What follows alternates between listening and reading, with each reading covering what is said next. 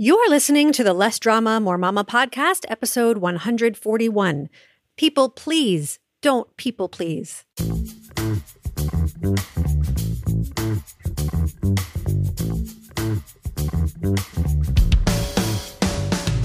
This is Less Drama, More Mama, the podcast for moms who want to feel calm, in control, and confident about how to handle anything life throws their way. If you're ready to go from feeling frazzled and disrespected to feeling calm and connected, this is the podcast for you. I'm your host, Pam Howard. Welcome to the show, Mama. I'm so glad you're here today because we are talking about something that affects about 95% of my clients, which means it probably affects you too. We're talking about being a people pleaser. Now, I did a show a while back about raising a people pleaser, but this topic comes up so much with my clients, I wanted to devote another episode to it. Today, I want to address what people pleasing is, why so many moms do it, why it's a problem, because make no mistake, it is a problem, and most importantly, how you can break the habit.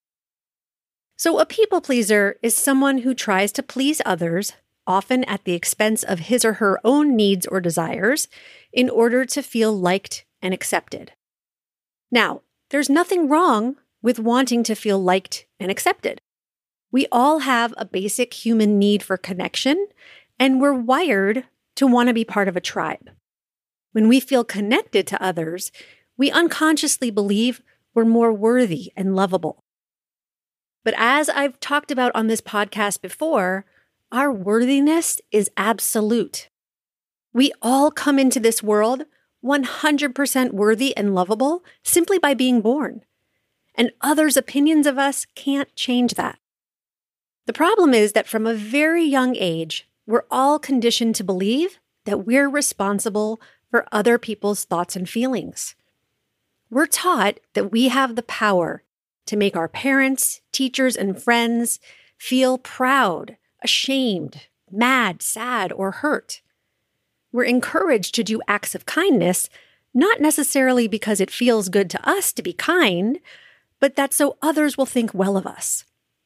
We learn that if we don't share our toys or put others' needs first, we're being selfish, and that selfish is bad.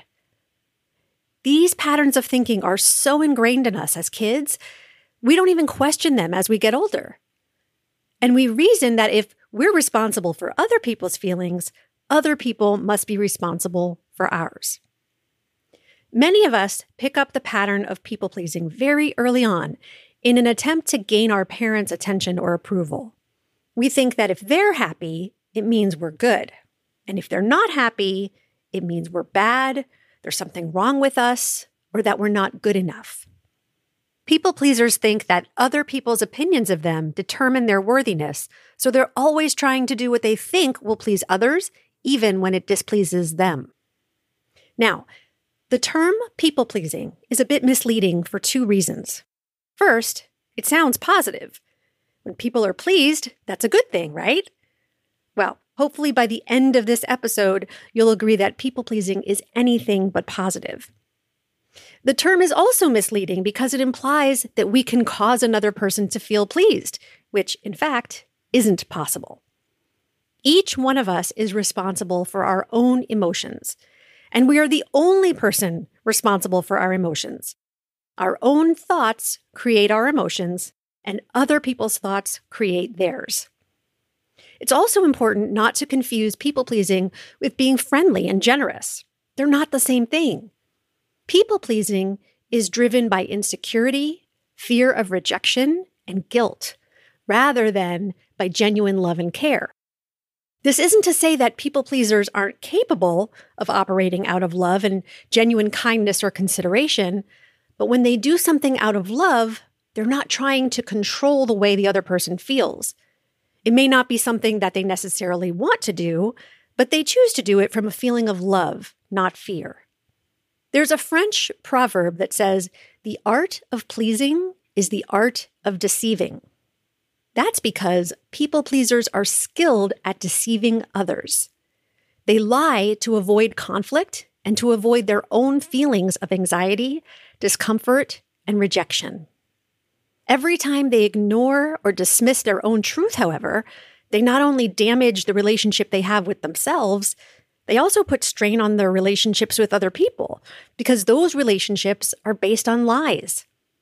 Someone may think they like you, but if you're people-pleasing, they're not even liking the real you.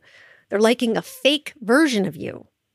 And this perpetuates the belief that you're not worthy as you are because you have to keep pretending to be someone you're not. My mom used to be a people-pleaser. She tried keeping me and my sister quiet when my dad slept late on the weekends to try and prevent him from getting angry. She sought approval and validation through her cooking and would take scraps of food for herself and give us the bigger and better portions, putting our happiness above her own. When I asked her how she stopped being a people pleaser, she said that she finally realized no one recognized her sacrifices or appreciated her efforts, and she still couldn't make us happy all the time. She often felt resentful and thought, why am I even doing this? She told me that the more she people-pleased, the worse it got. Often, people-pleasing becomes addictive because the brain gets a reward when someone expresses their approval. As nice as that reward feels in the short term, it can leave you very disempowered, codependent, and vulnerable to attracting people into your life who will take advantage of your neediness. You'll constantly be chasing happiness outside of yourself rather than creating it from within. When you learn to feel love and approval for yourself, you'll start to feel less desperate to seek it out from others. You'll realize that while believing you've pleased others may feel good for a moment, pleasing yourself and getting your own approval feels way better in the long run and is a lot easier to hold on to. People mistakenly believe that if they focus on pleasing themselves, it means they won't be kind, considerate, or sensitive to others because they won't care what others think. But the opposite is true. Trying to control what others think and feel by lying to them isn't kind. It's manipulative. Being kind is being authentic, assertive, and then giving people space to think and feel however they want. There's a difference between being assertive and being aggressive.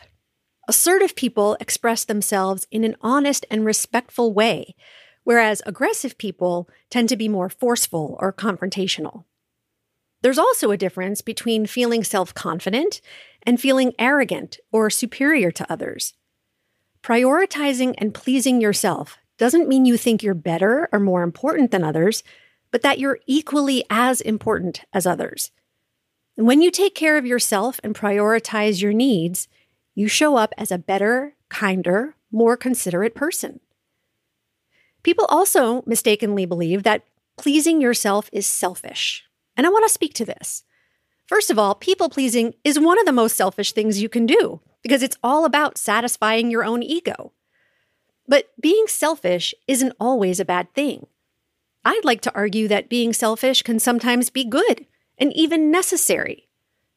I made a choice 3 months ago to take an unpaid leave of absence from my school job because I didn't feel comfortable going back to the school building.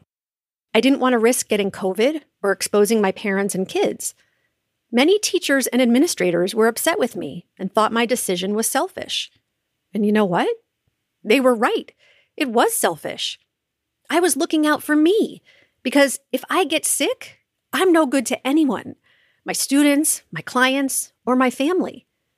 So choosing to stay home was selfish, and I'm unapologetic about it. Other people can think what they want, but I felt really good about my decision to stay home until I got vaccinated, and that's what matters. I feel good about myself. Had I gone to school to appease others and try to make them happy out of fear of being judged, but inside I felt anxious, resentful, and miserable, I would not have done a good job as a school counselor. I'm not offended or upset about what others think of me. Their thoughts about me are none of my business. What other people think is about them, not me. There's a quote by Dita Von Teese that says, "You can be the ripest, juiciest peach in the world, and there's still going to be someone who hates peaches." In other words, if there's a gorgeous, fresh, and flavorful peach on the tree, and I dislike peaches, it doesn't mean there's anything wrong with the peach. The peach is perfect. My opinion of peaches is about me. So imagine for a minute that the peach is a people pleaser. And the peach thinks, I'm no good. I'm not worthy. I need Pam's approval. I know, I'll just pretend to be an apple so that she'll like me. Maybe if I apologize for being a peach, that'll help. It sounds ridiculous, right? Instead of just thinking, oh, I guess not everyone likes peaches. That's okay. I don't have to try to make Pam like or accept me to feel worthy. I'm already 100% worthy as I am. And I don't have to lie or pretend to be something I'm not. I don't have to become this needy, creepy peach. I can be solid in my belief that I'm enough and give myself approval instead of trying to manipulate Pam to do it for me. By the way, I do love peaches. Okay, so if you have been in the habit of people deceiving for a long time, you may not even know who you are anymore.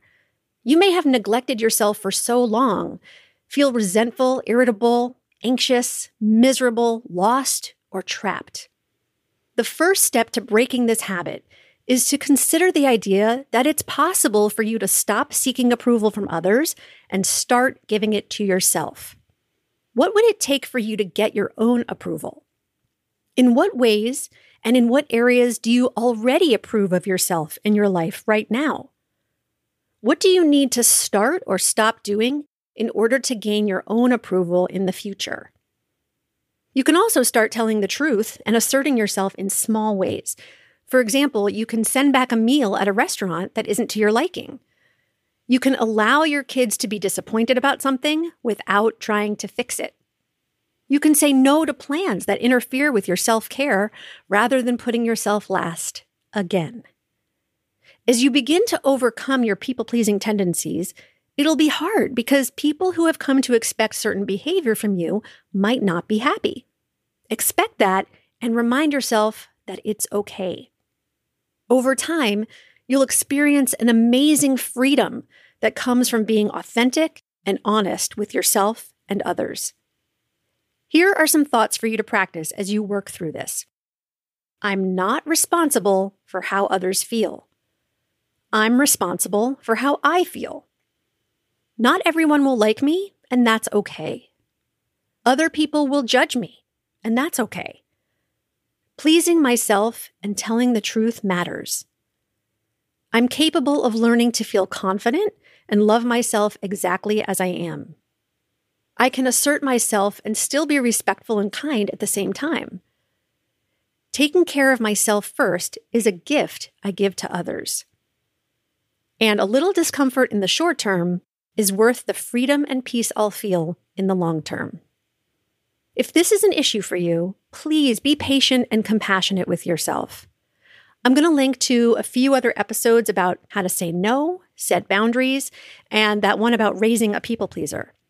If you'd like to get personalized help with this from me, I encourage you to sign up for a free consultation to learn how my coaching can help you start loving and approving of yourself while letting go of the fear of what others think and feel. Head to lessdramamoremama.com/mini and sign up today. Then join me tomorrow night on Facebook Live at 7 p.m. Eastern to talk more about this topic and ask me any questions that you have. I'll talk to you again next week. Bye-bye.